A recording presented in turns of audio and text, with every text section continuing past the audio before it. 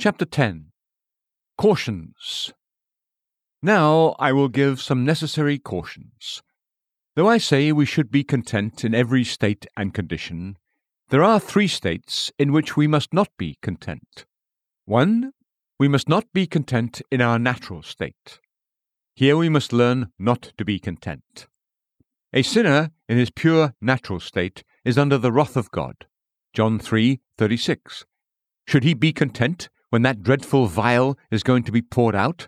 Revelation 16. Is it nothing to be under the scorching of divine fury?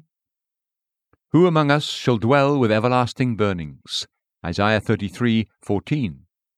A sinner, as a sinner, is under the power of Satan. Acts 26:18. Should he, in that state, be content? Who would be content to stay in the enemy's quarters?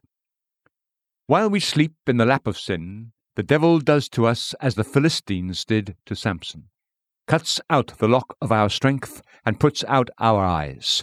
Judges 16. Do not be content, O sinner, in this state. Should a person be content to be in debt, body and soul, to be in fear every hour that he will be arrested and carried prisoner to hell? Here I preach against contentment. Get out of this condition. I would hurry you out of it, as the angel hastened Lot out of Sodom. Genesis 19:15. There is the smell of fire and brimstone on you. The longer someone stays in his sin, the more sin strengthens. It is hard to get out of sin when the heart as a garrison is stocked and fortified. A young plant is easily removed, but once the tree is rooted, you cannot move it.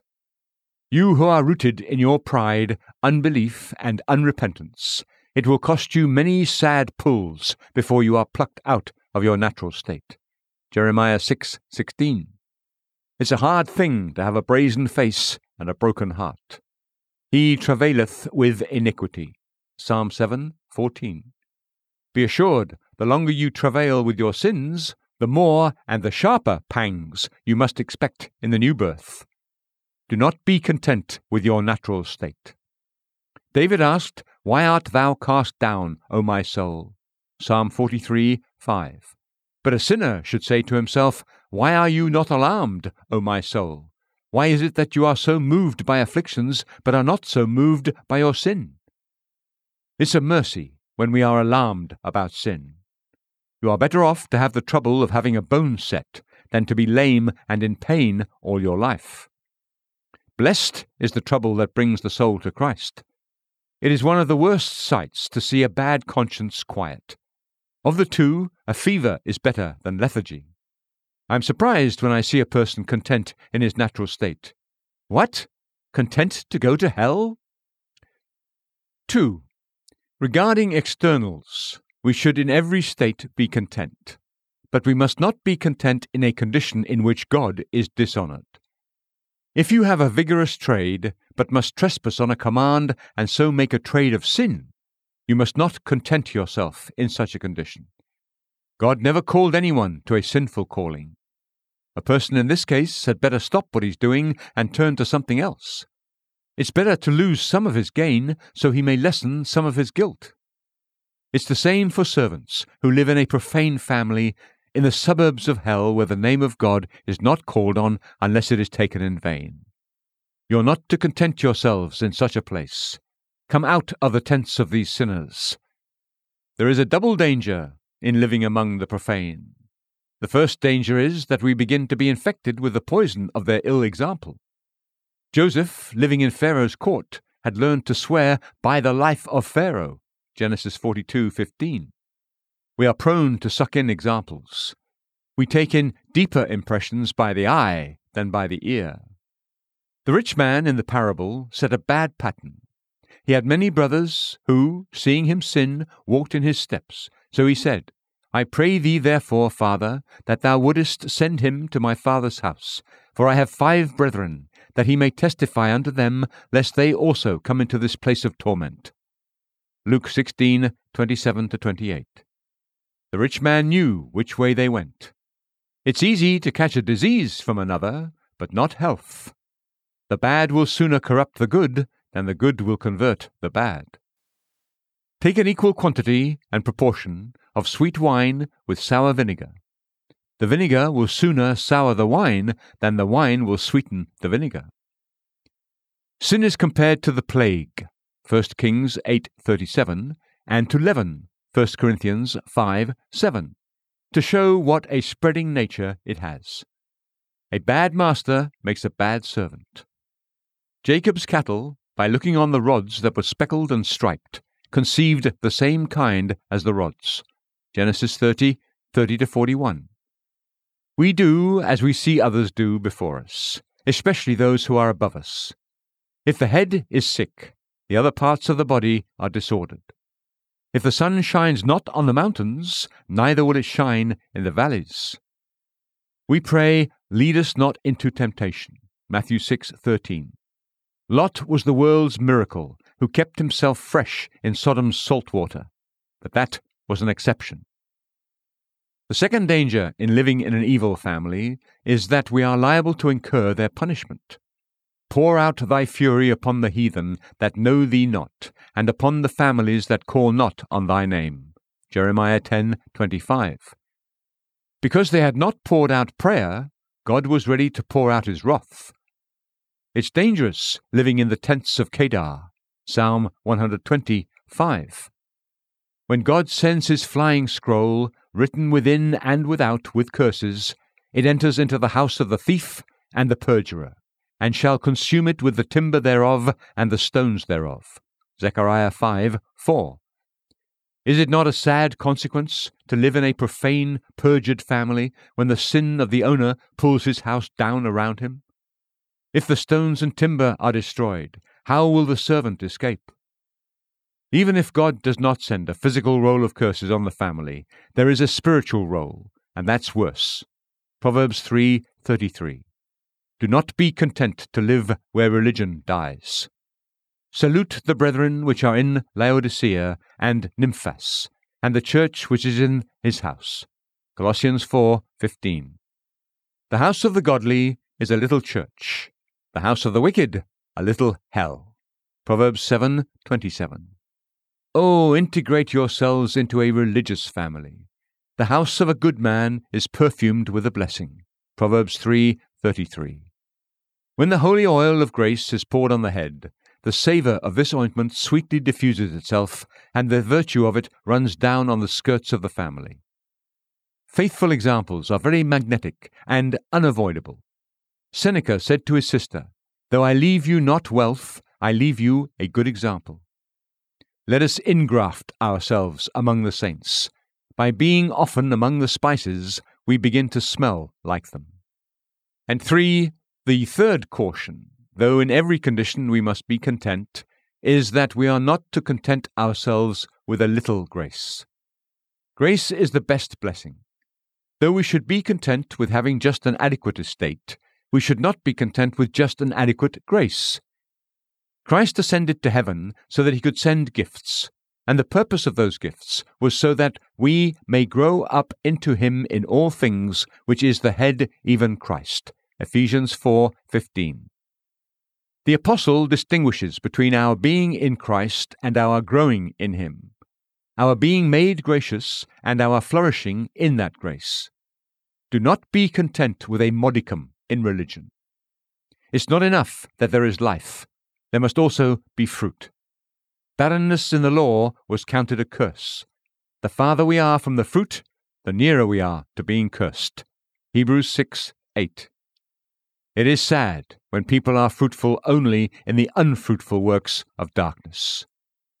Do not be content with a sip or two of grace.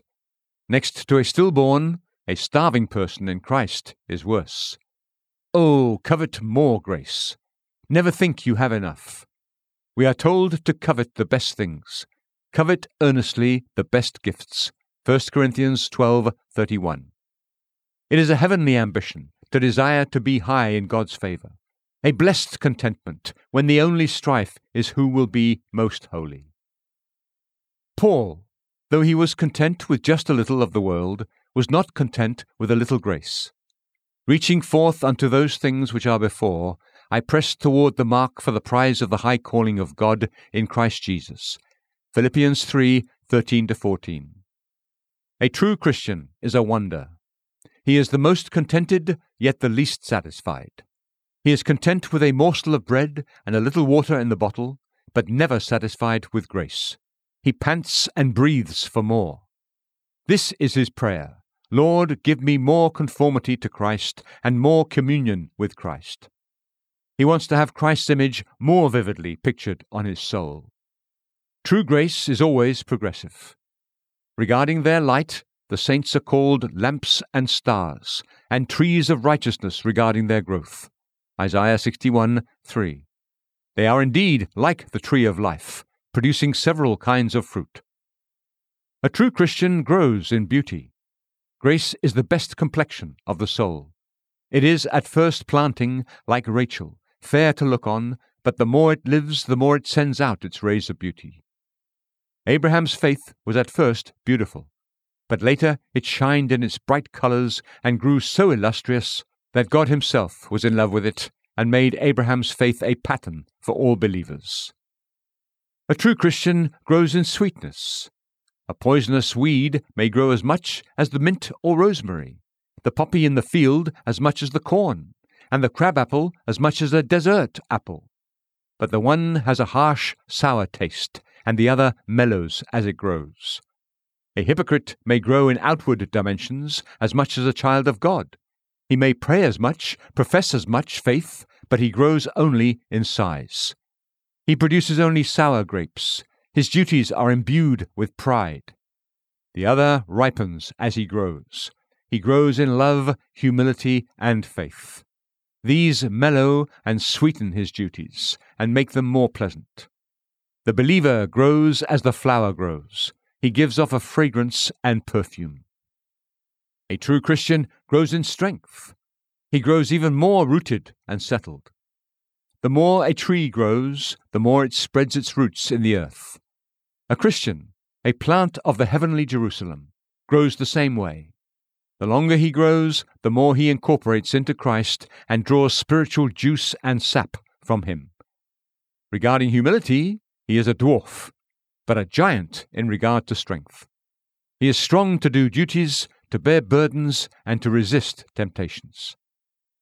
A Christian grows in the practice of his grace. Not only does he have oil in his lamp, but his lamp is also burning and shining. Grace is agile and dexterous. Christ's vine flourishes. Song of Solomon 6:11. This is why we read of a lively hope, 1 Peter 1:3, and a fervent love, 1 Peter 1:22. Here is the activity of grace. Indeed, sometimes grace is a sleepy habit of the soul, like sap in the vine, not exerting its vigor. This may be occasioned through spiritual sloth or by reason of falling into some sin, but this is only for a while. The spring of grace will come, the flowers will appear, and the fig tree will put forth her green figs. Song of Solomon 2:12-13. The fresh gales of the Spirit sweetly revive and encourage grace. The Church of Christ, whose heart was a garden, and her graces precious spices, prays for the heavenly breathings of the Spirit, so that her sacred spices might flow out. Song of Solomon 4:16. A true Christian grows both in the kind and in the degree of grace. He adds to his spiritual living. He adds to faith virtue, and to virtue knowledge, and to knowledge temperance, and so on. 2 Peter 1:5-6. Here is grace growing in its kind. And he goes from faith to faith. Romans 1:17. Grace is also to grow in degree. We are bound to thank God always for you, brethren, as it is meet, because that your faith groweth exceedingly. 2 Thessalonians 1:3. It increases over and above. The Apostle speaks of those spiritual plants that were loaded with the fruit of the gospel. Philippians 1:11. A Christian is compared to the vine, an emblem of fruitfulness. He must bear full clusters. We are told to perfect that which is lacking in our faith. 1 Thessalonians 3:10. A Christian must never be so old as to be past bearing fruit. They shall still bring forth fruit in old age. Psalm 92:14. A heaven-born plant is always growing. He never thinks he has grown enough. He is not content unless he adds every day to his spiritual stature. We must not be content with just enough grace to keep life and soul together. A sip or two will not suffice.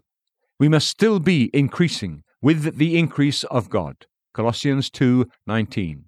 We need to renew our strength as the eagle. Isaiah 40:31. Our sins are renewed, our needs are renewed, our temptations are renewed. Should our strength not be renewed? Oh, do not be content with the first embryo of grace, grace in its infancy and youth. You look for degrees of glory, so be Christians of degrees. Though a believer should be content with a small estate, he should not be content with a small amount in religion. A Christian of the right breed labors to excel and come nearer to the holiness in God, who is the original, the pattern, and the prototype of all holiness.